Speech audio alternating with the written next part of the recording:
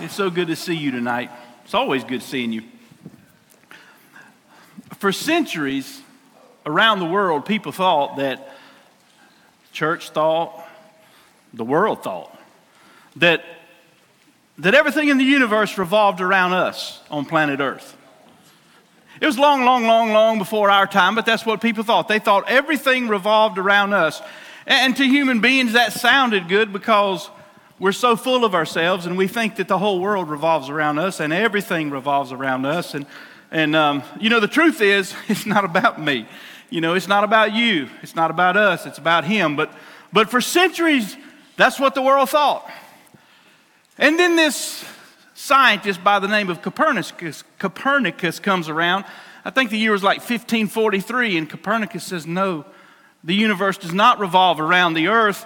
The sun, the planets, the earth revolves around the sun, and the Catholic Church says, that is blasphemous, Copernicus. We will recant what you said, or we'll persecute you. That's what the Catholic Church did. They persecuted what they didn't like. There was this Giordano Bruno. He was an Italian scientist, and the church said, what you say is heresy, and they burned that poor guy at the stake. Took 100 years before they started realizing those guys were right. The earth is not the center of the universe. This guy by the name of Galileo, you've heard of him, he had this telescope and he looked up into the night sky and he saw these innumerable stars painted on this black velvet of a midnight sky. And he saw all of these planets and he said, our moon is not smooth like we thought it was. It has craters in it and Saturn has moons on it. And Copernicus, he too said, Galileo said what Copernicus said. We're not the center. Catholic Church didn't like that either. They persecuted Galileo. Recant. But now we know those guys were right. We're not the center. We're not the center. It's interesting to me when you look at what God made, you see the earth, you see the other planets in our solar system, and it's revolving around the sun. It is interesting to me how God, when he created all that he created, 1,000 things that he tries to teach us about himself, about us, about one another, about his church.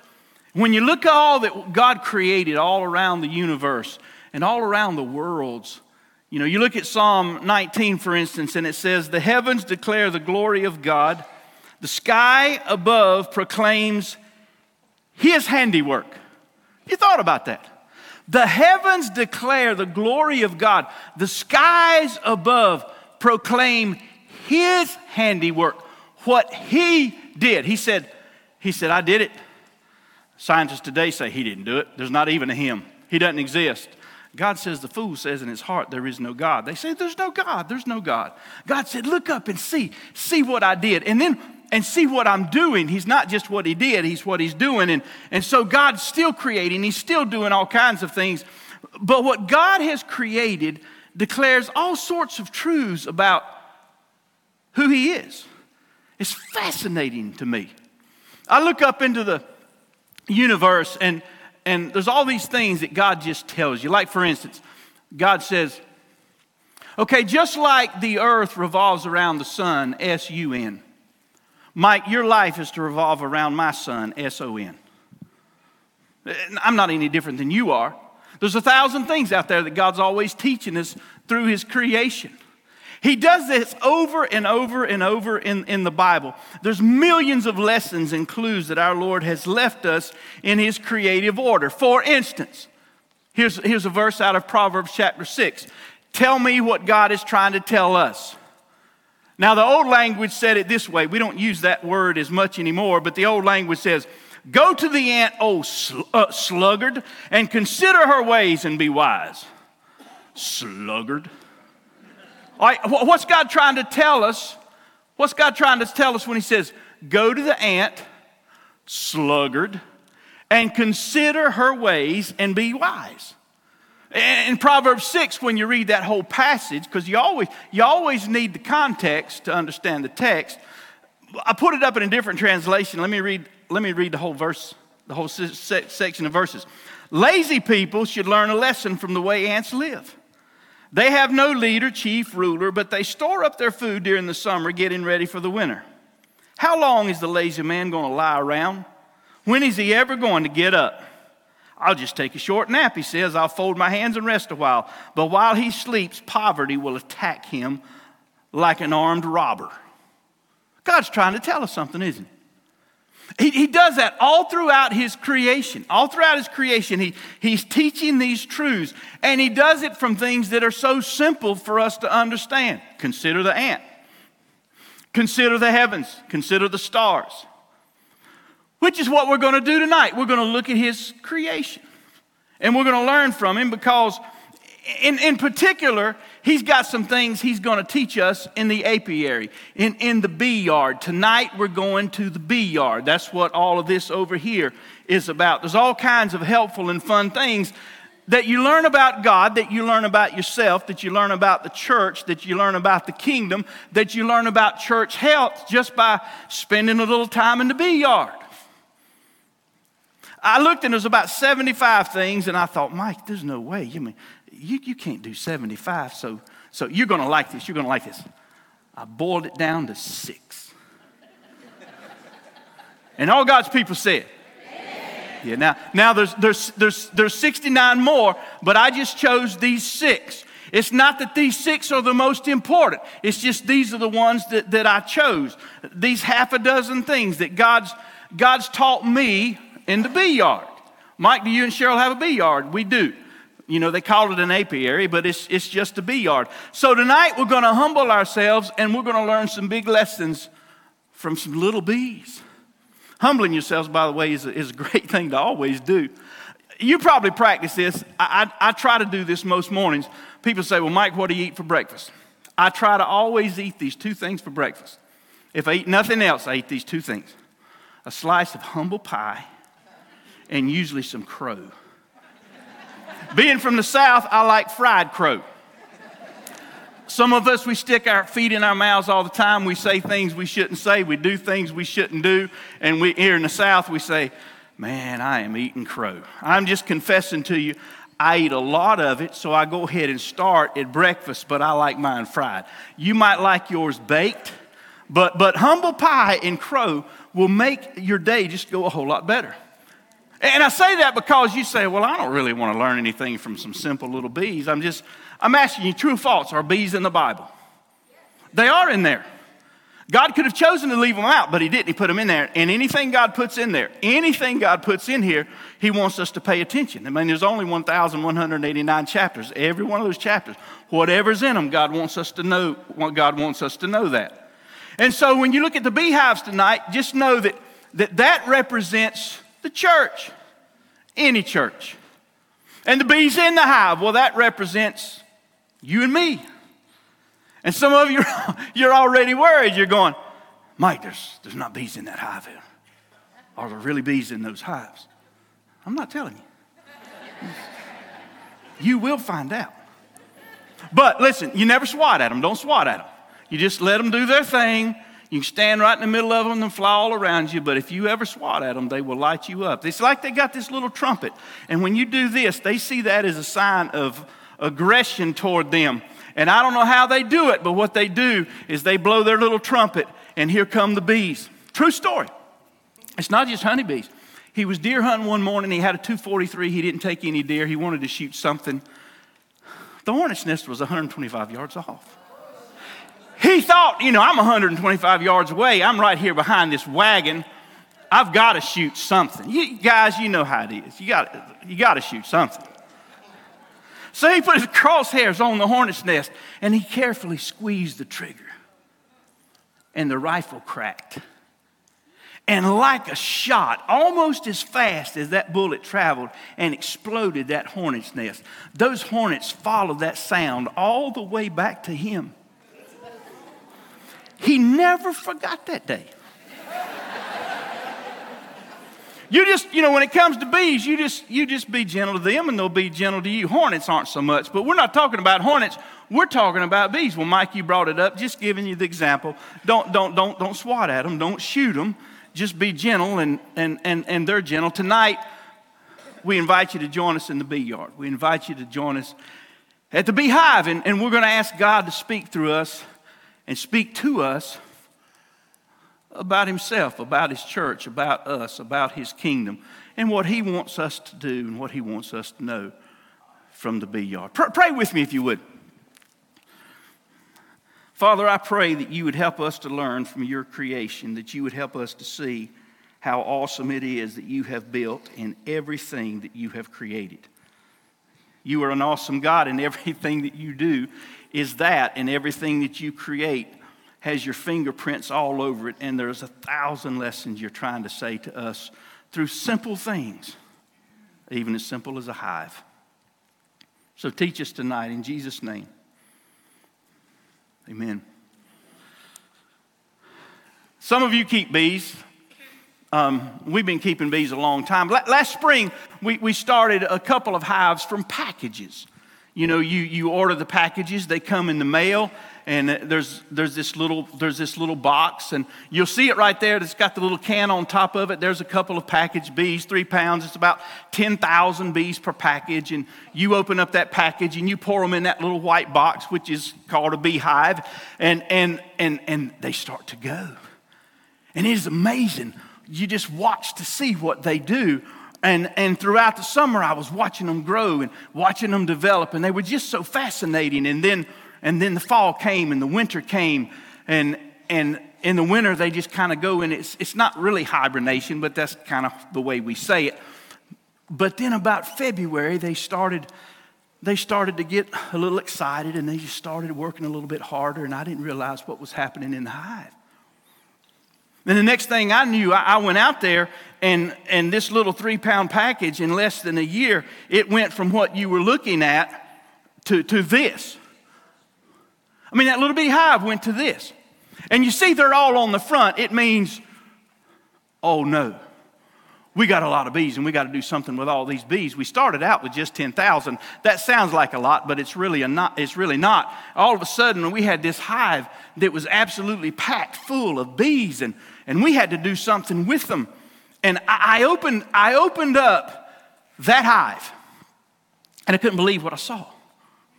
What started out as 10,000 bees came to be about 100,000 bees. I didn't count every one, but what you're looking at there is 1, 2, 3, 4, 5 or 6 frames of bees. Guys, does that look like a lot of bees to you? I mean, it was huge. It was huge. So I want you to join me in the bee yard, and we're going to let God teach us some things. Number 1 on your list. When you open up that hive, there's just one queen. Say one queen. Just say that out loud. There's just one queen. She is the queen bee. She is the one in charge. She's the one that's determining the future and the health of that hive. She's the one that keeps it all going in a good direction. When you look down in the hive and you find her among those 80,000 bees, it's just exciting. And she's the one that's moving everything in the direction. If the hive is not going in the right direction, she knows it, and the rest of the bees know it. But in that whole hive, you might have a hive of 50,000, 80,000, 100,000, 150,000 bees. But in that hive, there's just, how many queens? There's just one queen. And I look down in the hive, and then I hear my father whisper in my ear. He says, Mike, just like in that hive, there's one queen. In your life, there's just one king. Just like in a healthy hive, there's just one queen. In a healthy church, there's just one king. And that king is large and in charge. Matter of fact, here's what Colossians says in chapter 1. He's the image of the invisible God, the firstborn of all creation. For by him all things were created in heaven and on earth, visible and invisible.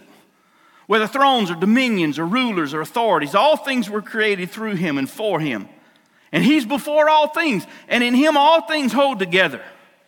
Verse 18, and he is the head of the body, the church. He's the beginning, the firstborn from the dead, that in everything he might be preeminent. Just like in the hive, there is one queen. In our lives, there is one king. There is one head, and his name is Jesus, and he is in charge. And he is the one who is leading this thing, and he's the one who's leading you, and he's the one who's leading me, and he's before us, behind us, beside us, in us, above us, below us. He's in our future, he's in our past, he's in our present. He says, I am with you always, and when he means always, he means everywhere. He's the head of the body. He's the head of your life. He's the head of my life. There's only one head of the church, the bride, the body of Christ. There's only one head. All right, true or false? Pastor Scott's the head of the church. That's correct. False. The elders, the deacons are the head of this church. False. You're the head of the church. It's just, I heard somebody, they didn't say no, they said, no. I'm the head of the church. No, there's not a one of, there's only one head of the church. Matter of fact, almost every one of us in this room, my guess is we have experienced being a part of a congregation at some time in our past when somebody other than God tried to be in charge. And you had a body with 2 heads or 3 heads or 4 heads. Guys, was that a mess or was that a mess? It's horrible. It's like a movie, like a monster. It's destructive and it's terrible. There's only one head of the body, and he is Christ. And we don't have to worry about everything he does is beautiful, and everything he does is right, and everywhere he directs, every place he points is exactly where we're supposed to be. There is only one head, there's only one person in charge, and it's him. And when I'm working in the beehive, God reminds me, hey Mike, who's in charge? You are my king, and you are my king. There's only one. If you ask any beekeeper what's the number one job of the queen, they will tell you it is her job to keep the hive healthy and to multiply that thing in the way that it's supposed to go.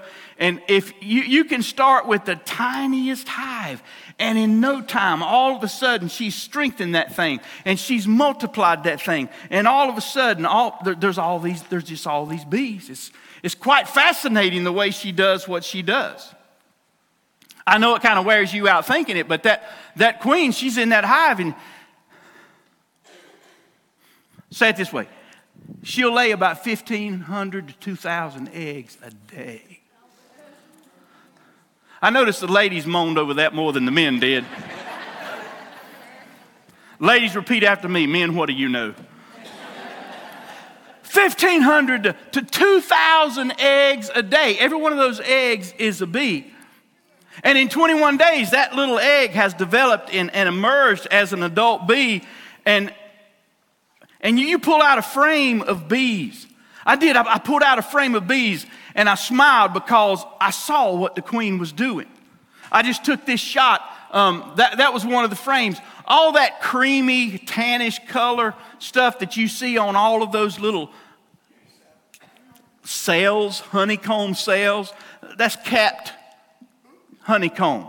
Underneath every one of those cells, there is a bee that's developing. She's gone across that hive and she has laid all those eggs, and then the bees have come and they've put a bunch of food in those cells and those honeycomb cells, and then they've capped it over. And inside of that cell, that little baby bee is growing, exponentially growing. If you grew how much a bee grew, you don't want to think about it. 21 days, that bee hatches out. But I did a close-up shot because it's hard to see. This is the same slide. I just pulled it in a little bit. You'll see that some of those cells are uncapped. And inside of those cells, you'll see this little larva, kind of a whitish-looking, wormy, there's a blue arrow that's pointing at it, you'll see there's a little baby bee, and it hasn't been capped. Do you see that? She's been laying. Bip, there's a bee. Bip, there's a bee. Bip, there's a bee. She's always multiplying. A healthy hive is always multiplying. A healthy hive is always reproducing. They never want to stay like they are. They never want to just maintain what they've got. The hive represents a what? A church. I've worked with a lot of church leaders, but it's a sad thing when a church decides we just want to maintain, we just want to stay right here where we are. We don't really want to do anything else besides what we've done. We want to stand on the promises and we don't want to move an inch. We just want to stay exactly where we are. And hive won't let you do that.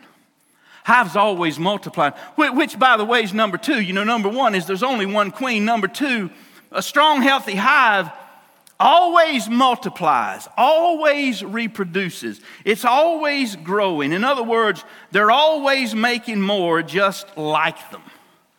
And wow, do those hives grow.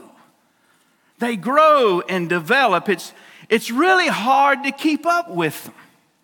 You know, one of those first slides you saw with those packaged bees, there was just one box, one super, one box. I had a feeder on top of it, but there was just one box. And they exploded, and they went from one box to 3 boxes. And then they were sitting all outside the hive. Well, not all of them, but a bunch of them were sitting outside the hive. You saw that. And I had to do something. So I started making more space for them. And I created new hives from those hives. And in God's arithmetic, it's always more about multiplication than it is addition. It's a good thing when God adds people to the church. It's a better thing when those of us in the church say, God, would you take my life and would you multiply it in the lives of others?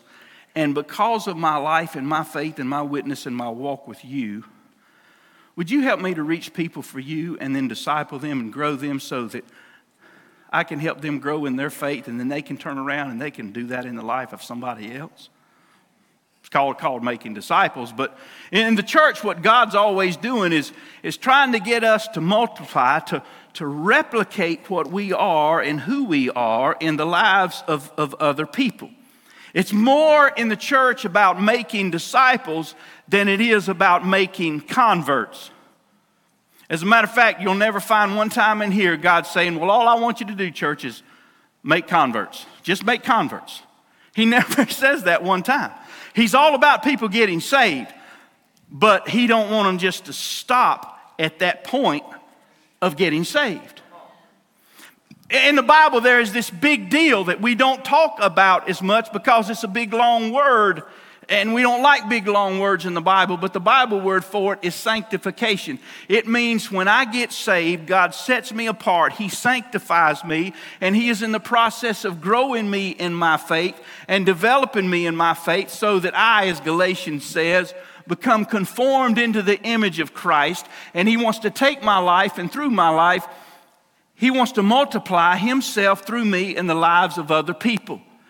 As Peter said, grow in the grace and the knowledge of our Lord and Savior Jesus Christ. It is never just about people getting saved. It is about them growing and developing and being discipled and being able to reproduce their lives in the lives of other people. It's about growing up in our faith. The gospel is not just about the moment I get saved. The gospel is about this entire journey where I walk with Jesus for the rest of my life. And while you walk with Jesus for the rest of your life, in God's arithmetic, he says, I want you to multiply. Not just add, I want you to multiply. Marching orders. Take your Bibles. Matthew, very last chapter, Matthew chapter 28. You know it. It's probably one of the most popular verses outside of John 3:16, Matthew 28. Matthew chapter 28. Just 2 verses, verses 19 and 20. Matthew 28, 19 and 20. Go therefore and make disciples of all the nations, baptizing them in the name of the Father and the Son and the Holy Spirit, teaching them to observe everything that I've commanded you. And he says, behold, I'm with you always, even to the end of the age, even to the end of time, even to the end of your life, even to the end of forever. I am always with you. But he says, I want you to go and I want you to make disciples. I want you to make disciples of everybody. Brings a smile to the face of God when his people are intentionally building, intentionally discipling, intentionally pouring their lives into the lives of other people. Strong, healthy churches are always about reaching and raising and releasing undeniable followers of Jesus Christ. That sounds like a mission statement, doesn't it? Matter of fact, on your sheet, you've got those three words: reaching, raising, releasing. I want you to take 45 seconds. I want you to write down beside each one of those three words what you think, we just went to the classroom, what you think those three words mean in relation to the church as understood in the scriptures. That we are to be about reaching, we are to be about raising, we are to be about releasing. And if you need some help, you can lean over to the person beside of you and you can talk about it for the next 45 seconds. And I know, guys, what some of you are going to do. I'm going to reach over here and I'm going to talk. And Mike's going to think that I'm talking about reaching, raising, and releasing. But I'm really asking, do you want to go get some ice cream after this? Stay on target. Stay on target. I'll let you out early enough that you can get ice cream. And all God's people said. All right, you got 35 seconds left. What do you think those three words mean? Reaching, raising, and releasing. What do you think those three words are referring to?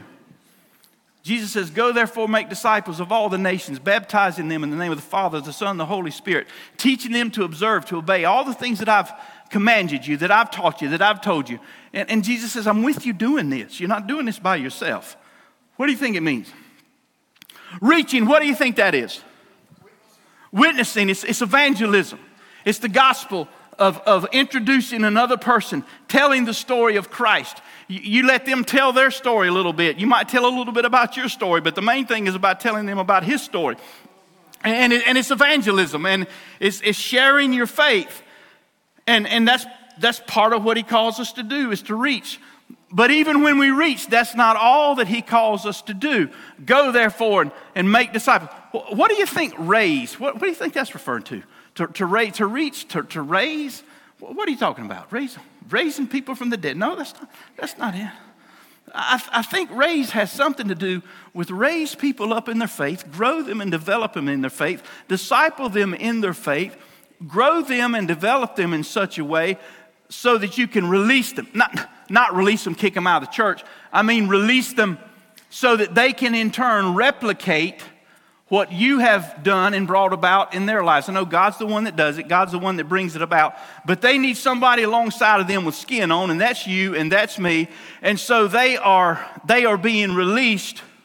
I've got a friend, Rick, a friend of mine, and he told me a while back, he said, Mike, I've gotten to the place in my life that, I disciple people, but I tell them up front. I'm paraphrasing what he said, but he said, I tell them up front, if you are not going to go and do in the lives of other people what I'm doing in your life, I'm not wasting my time on you.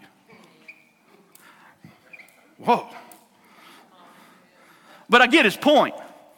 He knows that our task is, and not too long ago, Rick almost died of cancer, and he started counting his days, and he's going, I have got to pour my life into people. I have got to replicate Jesus in the lives of people. It's about evangelism. It's about discipleship. It's about multiplication, reproducing your life in others. It's a beautiful thing when in a hive that thing starts growing, and all of a sudden, you're reaching someone with the gospel. That's evangelism. You're discipling, you're developing, you're equipping them in their faith so that they can reproduce that in the lives of others.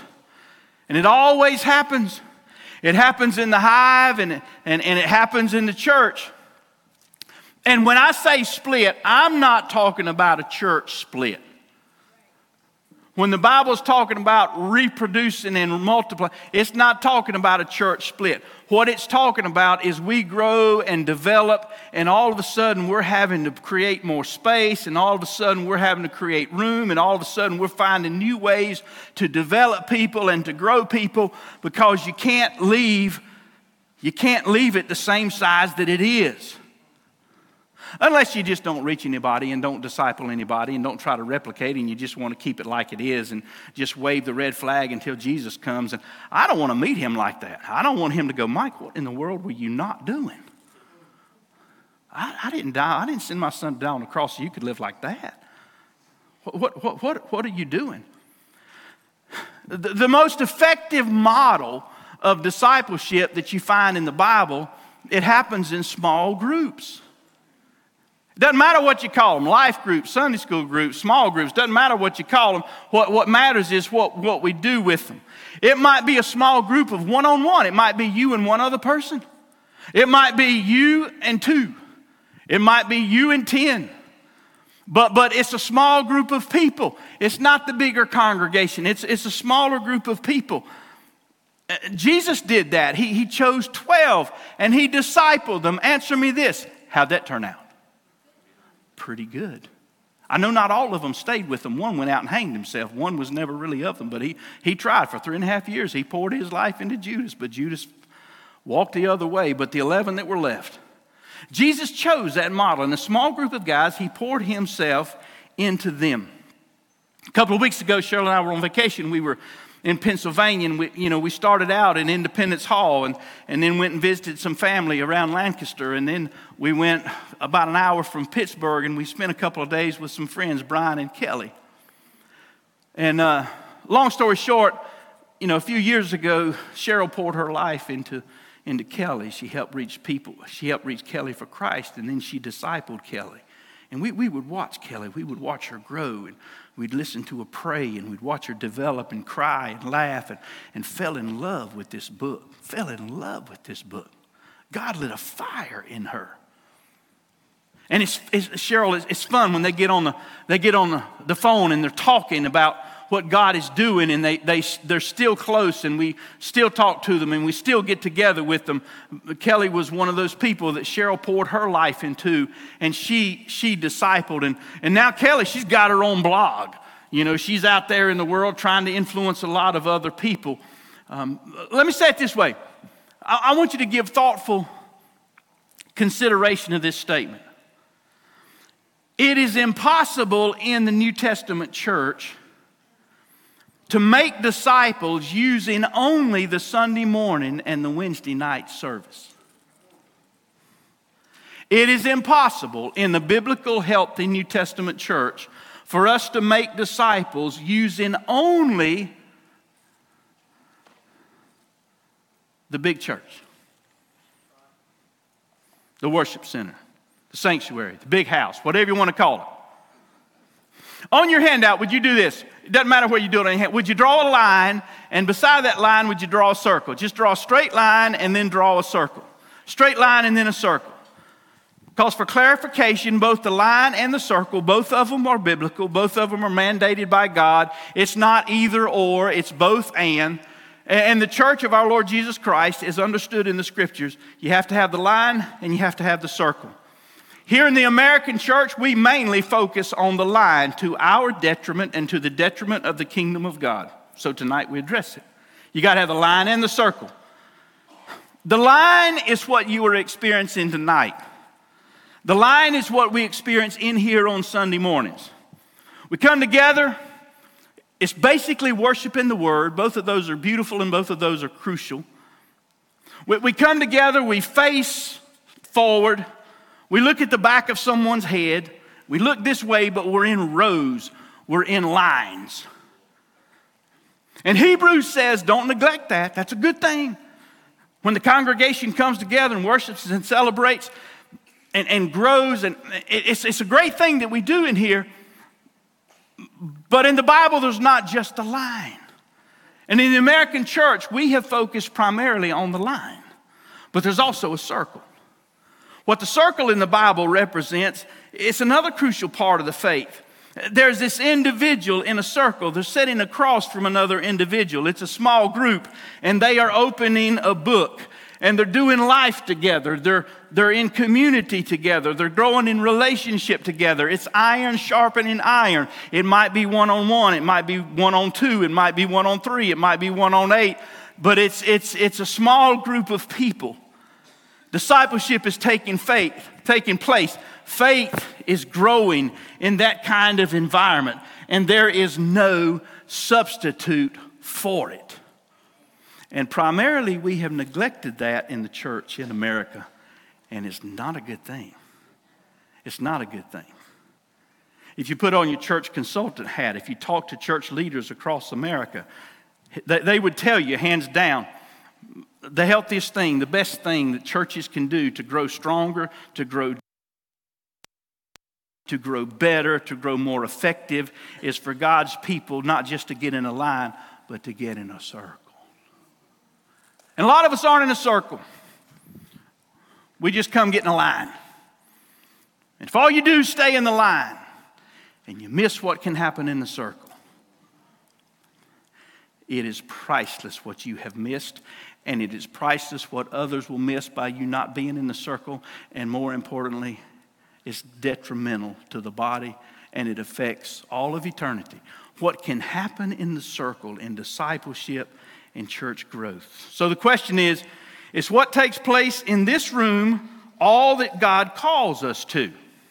Absolutely not. Question 2, can we do all that needs to be done in church in this room alone?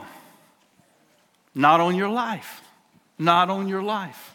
If this not in 1,000 years would this ever happen, but imagine if we'll take Pastor Scott. Looking forward to him getting back from vacation. But imagine Pastor Scott. So Pastor Scott, that man prays and prepares. I mean, he is in our lives. It's a beautiful thing that God is doing through him. But he stands here behind the pulpit. He stands here behind the Word of God, and he delivers the counsel and the teaching of the Word of God, and he does it beautifully. So on Sunday mornings, for instance, or on Wednesday nights when he stands here, if he were to say to us, he'd never do this in 1,000 years. If he were to say to us, church, I'm going to give you the best that I've got. I'm going to pray. I'm going to prepare. I'm going to give you the best that I've got. But you're only going to get it for about 2.5 hours on Sunday morning and on Wednesday night. That's all I'm giving you. My question to you, he would never do that. My question to you, could Pastor Scott do all that he needs to do as a pastor of Lamb's Chapel in 2.5 hours of preaching on Sunday and Wednesday? No, not in 1,000 years could he do that. You can't do all that you need to do in 2.5 hours on Sunday morning and on Wednesday night.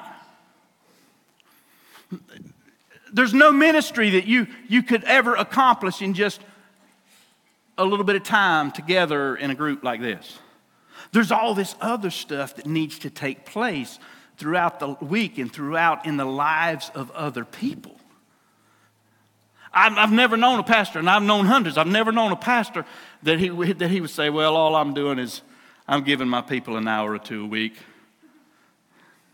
If I ever met anybody like that, I'd just shoot him. I mean, Mike, you're a violent man. No, I'm just serious about, not with a gun shoot him, but I'm just trying to illustrate the fact that we cannot do all that God calls us to do just in here on Sundays and on Wednesdays. It's not just about the line. It's also about the circle. It's about multiplying our lives. I look in the hive, number 3. I look down in the hive and I'm looking at my bees. I'm looking at other people's bees, and here's one of the things that I see. They work really hard together to produce what no one else can produce. Now, it's important, write that word in together. They work really hard together to produce what no one else can produce. All right, church, help me with this. Name one company anywhere in the world that makes honey. Name them.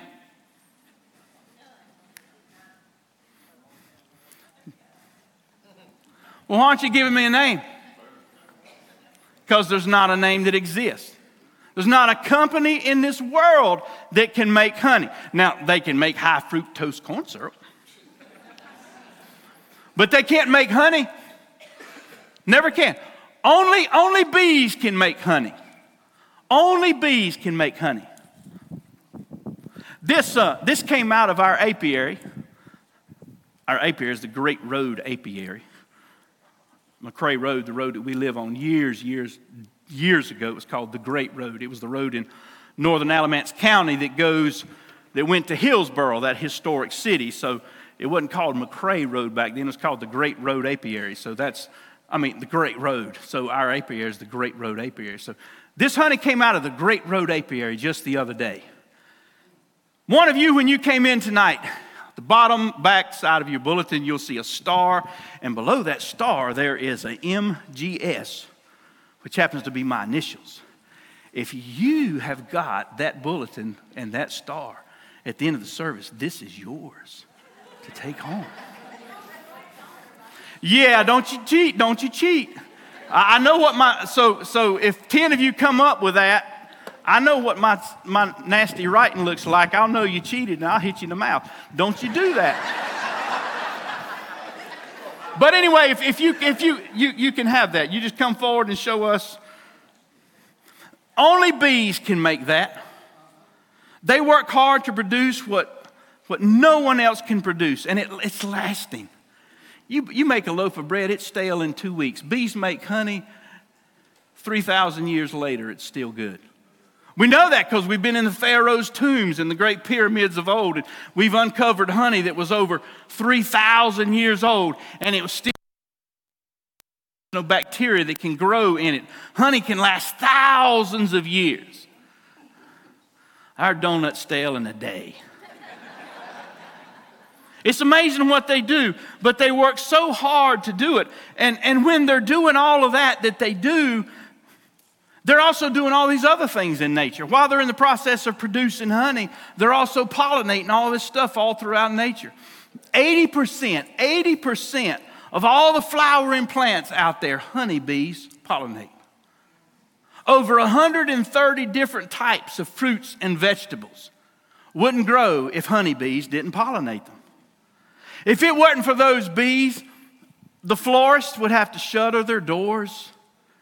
You try to find some produce at Food Line if honeybees didn't do that. You go to the farmer's market, there wouldn't be one. Produce stands wouldn't exist. Those autumn apples you look forward to buying every fall wouldn't happen. They work really, really hard to produce what no one else can produce. They make that beautiful little honey that you end up. And what's crazy is they work so hard at it. And they just, did you know this? One bee in its entire lifetime produces about 1/12 of 1 teaspoon of honey. Which means it takes 1,152 bees just to make one pint of honey. But they work together, and what they do beautifully. The family of God is like that. God gets inside of us and He works through us, and He does through us in this world what nobody else in the world could do. There is nothing like the church. There is nothing out there like you. All the parachurch organizations, all the mission organizations around the world, they count on you so that they can do what they do. When they need help, who do they call? They call us. When they need prayer, who do they call? They call the people of God. When they need dollars, who do they ask? They ask us for the dollar. There's not an organization out there anywhere in the world. If you would ask them what is the most important thing on the planet, they'd say it is the church of the living God. It's all about you. Ephesians 3:10 says that so much of what God makes known, He makes known through His church. And at the end of that great chapter, here's what He says. Now to Him who is able to do far more abundantly than we ask or think, according to the power that works within us, to Him be glory in the church and in Christ Jesus, throughout all generations, forever and ever. Amen. They work so hard to do what nobody else can do. Fourth thing about them, they only have a little bit of time to accomplish it. Bees only have a little time to accomplish a lot. I kind of feel bad for the little guys and ladies. The lifespan of a bee is so very short. That queen pops out the egg 21 days. Later, that egg is an adult bee. That adult bee emerges, gets its assignment, which is very cool. The bees are so organized. Well, you're going to be a worker bee. Well, you're going to be a nurse bee. Well, you're going to be a foraging bee. Well, they give all their assignments, and then the bees jump on their assignments. It's awful incredible. And 6 to 8 weeks later, they're having a funeral for them. Oh, I know, it's so pitiful. In the hive, they got these little tombstones. They put their little names on it. They have their little service because, about average 51 days. For some bees, they die in 30. For some, they die in 60. But it's average 51 days later, the bee dies. It dies. It does all this incredible work. It's got this little short time to do it. You know what we know? You and I don't have a lot of time to do what God's called us to do on this earth, and then it's up. I mean, people act like there's so much time. Really? You know what this says, here today, gone tomorrow. Our life is like a vapor. It's gone. It's gone. I was young, and now I'm not so young anymore. This says, teach us to number our days. Teach us to number our days carefully so that we may develop wisdom in our hearts. I mean, it's why it's so important that we live for the King, that we lay up our treasures there, that we spend so much of our time in this life preparing ourselves and preparing others for the next one, because the next one is out of this world and it's forever. And it's grand and it's wonderful, and we don't have time to talk about it, but I'm looking at these bees and they accomplish so much in a little bit of time. But what's so sad is while they're doing all of that, they've got this ongoing war in the hive, that not within themselves. Bees don't fight among themselves. They will fight on the outside what they perceive to be a threat to the body, to the hive, to the colony, but they don't fight among themselves. You picking up what I'm putting down? That's not one of the points, but it's a point. And so in the colony, they've always got things that are fighting against them. They don't fight against themselves, but there's this ongoing war. These little guys are fighting disease and infection and enemies and poisons and pollutants, which is number 5 on your sheet. Bees are constantly fighting against that which can destroy them. They're fighting against that which can destroy them. A few days ago, I went out and I put some medicine on the bees.